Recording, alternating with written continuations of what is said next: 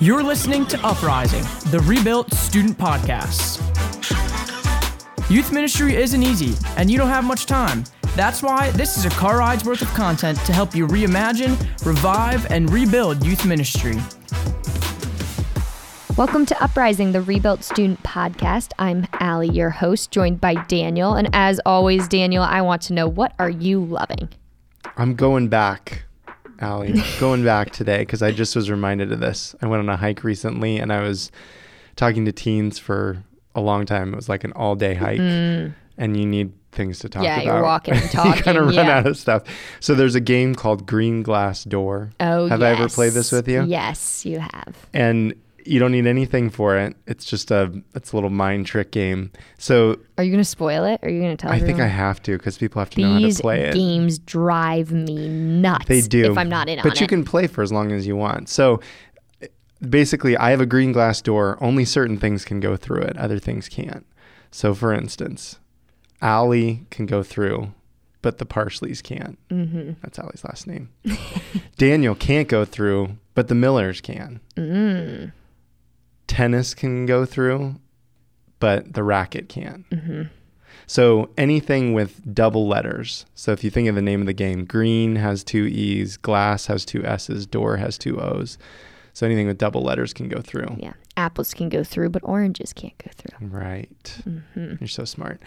So it's just it's a quick game, and then you can keep playing for as long as you want. And the game is that you're listing things, and people are trying to also get through the green glass door, and they're guessing, but you're like, oh, nope, can't get through, because they don't know what the rule is. They don't. And then when they think they know what the rule is, you say, whoa, you can't ask me. You have to try one and see if you get it. And that way you can play as long as you want. You can give it away at some point if you want, although I do not recommend that. I'm always the last. It's great in groups. It is in a hike game, but I'm always the last one to get those mind Good games. One for it drives road me trips crazy. Yeah. When you're stuck in the car together. All right, so green glass door. Allie, what are you loving? I am not loving green glass door. I feel like I have bad memories of feeling so left out, going crazy with that. I am loving costume parties because my sister is throwing her husband a surprise 30th birthday party this weekend. And so my whole family is coming into town and we're all trying to figure out our costumes. And the whole theme is riding dirty into 30. And he has a motorcycle. He's, stuff like that. So you can come dressed up as anything you want to. But it has to be a rider theme. Like you could be a cowboy or a motorbiker person. I used to work the Baltimore water taxi, so I have that costume. I ride the water taxi. My sister-in-law is doing like full helmet, elbow pads, and bringing a little tricycle. Like she's a little kid bike rider. So you can get creative there. So what are you going to be? And there's going to be a mechanical bull for everyone to ride. So what's your costume? I don't know. I either have a biker outfit or the water taxi. I might have my mom wear the water taxi shirt, though. You need a tattoo sleeve if you do the biker outfit. I know. My sister used to have a fake tattoo sleeve, and I don't know where it went. I could have used it. I do have some temporary tattoos I could wash on there. Yeah. I'll rock them on Sunday morning at Mass. Little arm tattoos. Nice. But that is what I'm loving. Just the anticipation of it all is fun to talk about and be creative with. So to get into our car rides worth of content today, we are in the 4th week of our new series, The Art of Group Talk. We are basing this whole series off of the books called The Art of Group Talk from Orange. So we talked about having better conversations with kids and preteen boys and preteen girls. So now we have reached teenage boys, which I think everyone in ministry, every parent, teacher who has teenage boys in their lives have a love-hate relationship with this age group. But there is no doubt it is a critical age to really keep them engaged, especially in faith, and give them a place to belong and help them find their role within the church. But even though it's important, teenage boys are a tough sell. Mm-hmm. The majority of Catholic churches are probably like ours in that we offer confirmation starting in 9th grade. So we have an influx of teens who haven't attended our programs before. So this is the group where they probably haven't experienced small group a lot, and we're throwing them into environments and saying, go talk, have fun. And they've probably been culturally conditioned to think that what we do is like school. It's CCD, it's classes, it's classrooms. We're actually trying to get rid of... Or lame. Yeah, we're trying to get rid of the language of classrooms. Yes. We've gotten rid of CCD and class. Classes, yeah. Sometimes. Some people still call get those class. emails. I want to why, sign my kid up for confirmation classes. Yeah. They also might think that there's an end date to their experience. So we're going through confirmation. This spring, I'm done with it. At least in their heads, that's what they're thinking. Yes. And they don't know how to sit around and have a conversation because they've never had to do that. And they just don't sit well in general. They don't sit well in general. They're generally insecure and hormonally crazy teenage boys. You can call them crazy because you were once a teenage boy. I was. Yeah. So every strategy that we can have with them is worth trying. So here are 5 things that we think work best, and we'll go through all of them in detail, but I'm just going to put them out there out front. First is eye contact. We'll tell you a little bit more about that in a second. Movement. Number 3, challenging them. Number 4, asking lots of follow-up questions. And number 5, setting firm boundaries.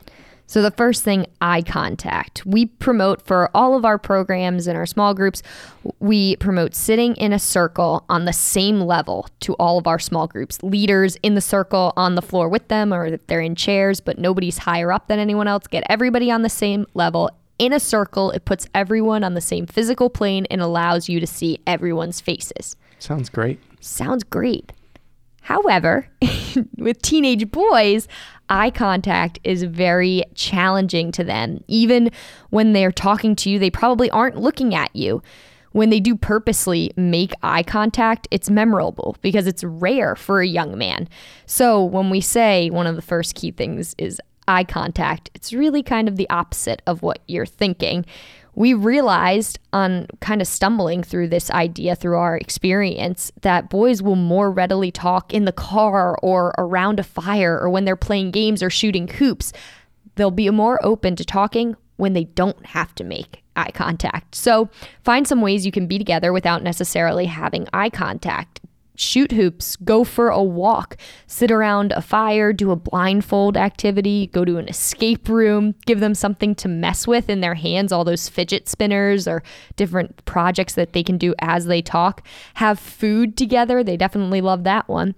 Use tricks to make the environment more conducive to them talking.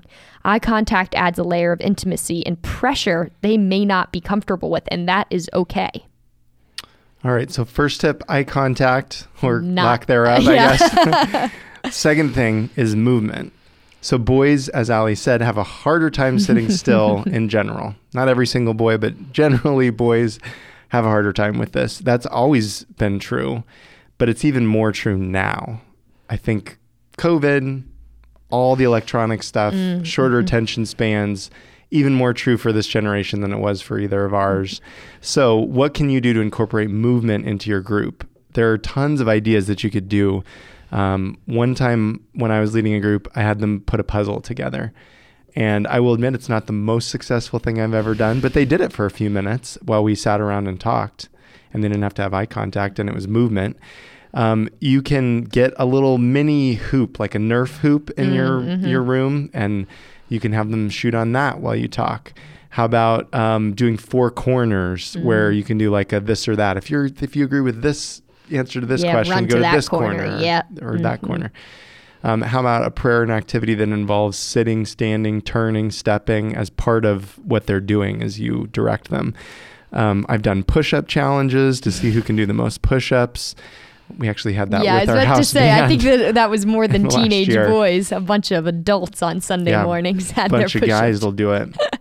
You can go on a walk together. You can shoot hoops, throw a football or frisbee. Fidget toys may not work for every group, but they may work for yours. We have a bunch of Play-Doh in those little Play-Doh containers. That can be a good thing to put in their hands. Yeah, the old-fashioned slime. Now everybody makes slime, but Play-Doh is the original slime. I would say Play-Doh on carpet is not the greatest idea. That's avoid pro that. tip right there. Don't encourage that. How about you could do a wall sit? Everybody has to sit, and if you don't know what a wall sit is, look it up. Or just a game or team challenge with a point. So movement isn't just a concession that they can't sit still. It's actually biologically helps them to engage with what you're doing. And it doesn't have to be athletic because not every boy that you're going to have is going to be athletic, but You can do it depending on your group. And competition is also generally good as a strategy for boys, even if it's who answers questions the most or something. Give them something to compete over. Yeah, which leads us to our third strategy, which is challenging them. Teenage boys respond to challenges because they are trying to measure up. Competition is a great way to just utilize this, like a game of horse, which is a basketball game, or ping pong, or the Walmart game, or Legos, or online gaming. Play together. Another way to challenge them is through your questions. But you have to do this gently. You don't want to force them, but you do want to push them to think. Yeah, I remember one conversation with my 9th grade boys that I had one time, and we somehow got to talking about transgender teens. I don't even remember how we landed on this. It was not the topic for the night, but I asked them what they thought about it.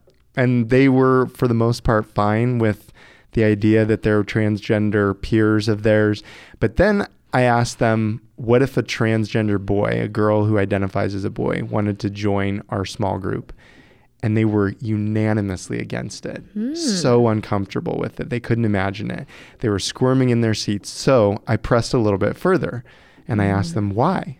Because you said you were fine with it, but then it became personal and was in our group. So what's the difference? And we got into this really good conversation. So it was a way of kind of challenging them, but you have to like kind of find lightly, those inroads and like help them to think. Yeah. So you want to challenge them with competition. You want to challenge them in conversation.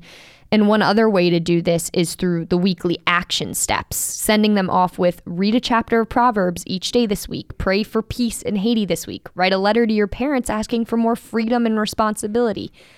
Will they do that challenge every week? Probably not, but give them concrete, meaningful challenges anyways.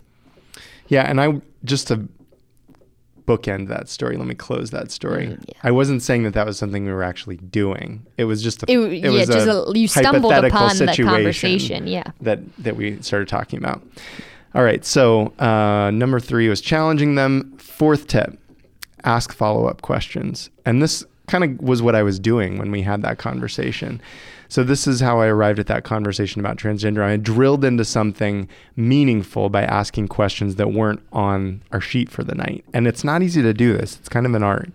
I tried week after week to do this, but I probably only had a couple of conversations that really stuck with the boys in my group.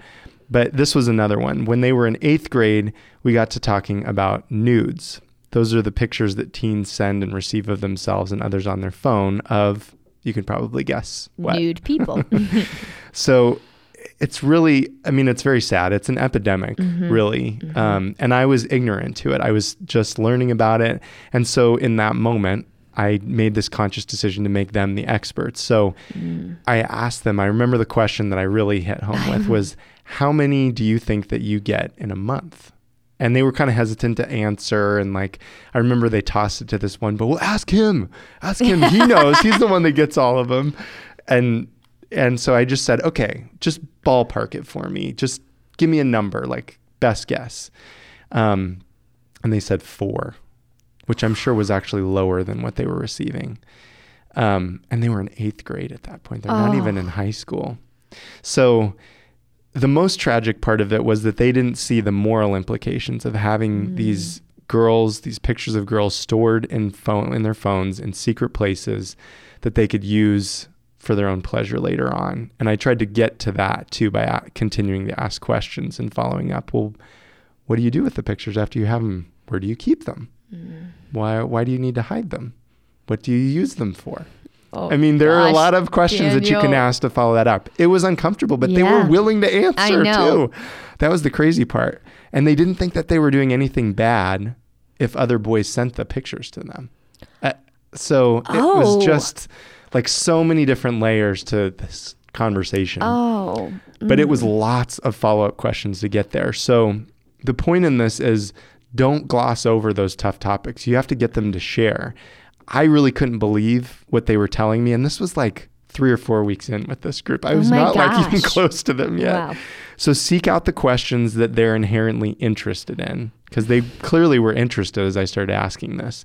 Don't worry about getting through all the questions that night when you find something, especially if you hit on something good.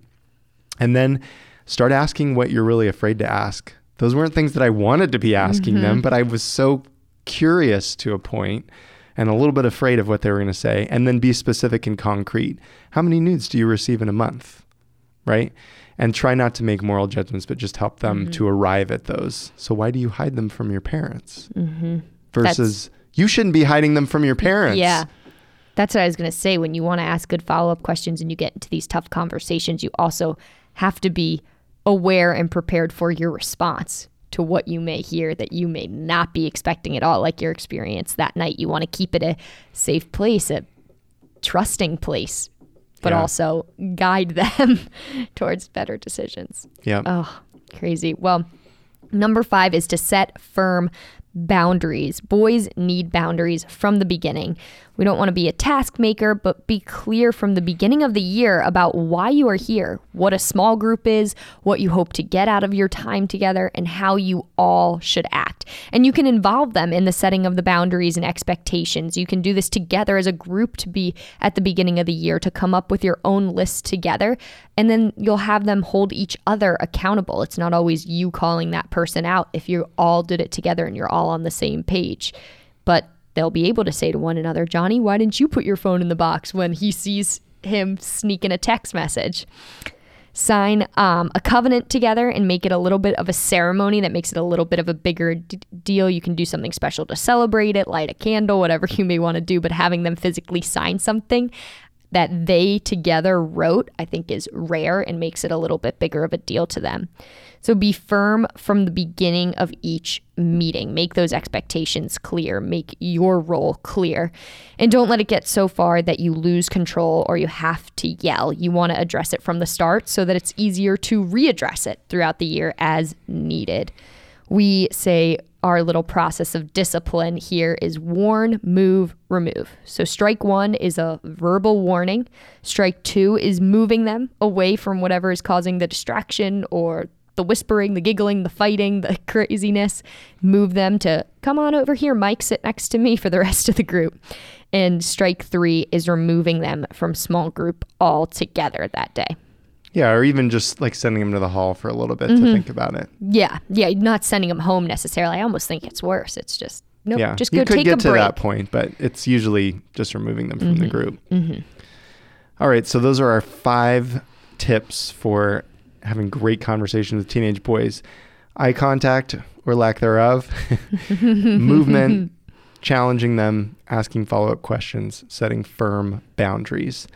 And as always, Allie, we have one bright idea. We need a little light bulb. We do. Ding. Yeah, the noise. All right, so our one bright idea today is if you are one of those groups that's restricted to a single room, it gets cold in Baltimore area in the winter, you can't really go outside, there's not a lot of other spaces for our groups to go to some weeks. So if you're restricted to that single room, get creative. One thing that I did one time is we roasted marshmallows over candles and had s'mores. And I thought you were crazy for that, but it worked. It kind of felt ridiculous, but it was kind of fun. I would say if you do that over candles, don't get scented candles because the scent kind of goes into the marshmallows a little bit. Or you can have ice cream novelties. That's a simple way to do it too. Get a Nerf ball or a mini basketball hoop. Even a trash can would work for shooting a Nerf ball into. There are things that you can do even if you have a little room that you meet in each week. To follow these tips, even if your space and your time is limited. So get creative, meet your boys where they are at. Well, thanks so much for joining us today. We love you very much. Join us next time to conclude our series on the art of group talk as we dive into facilitating great conversations with teenage girls.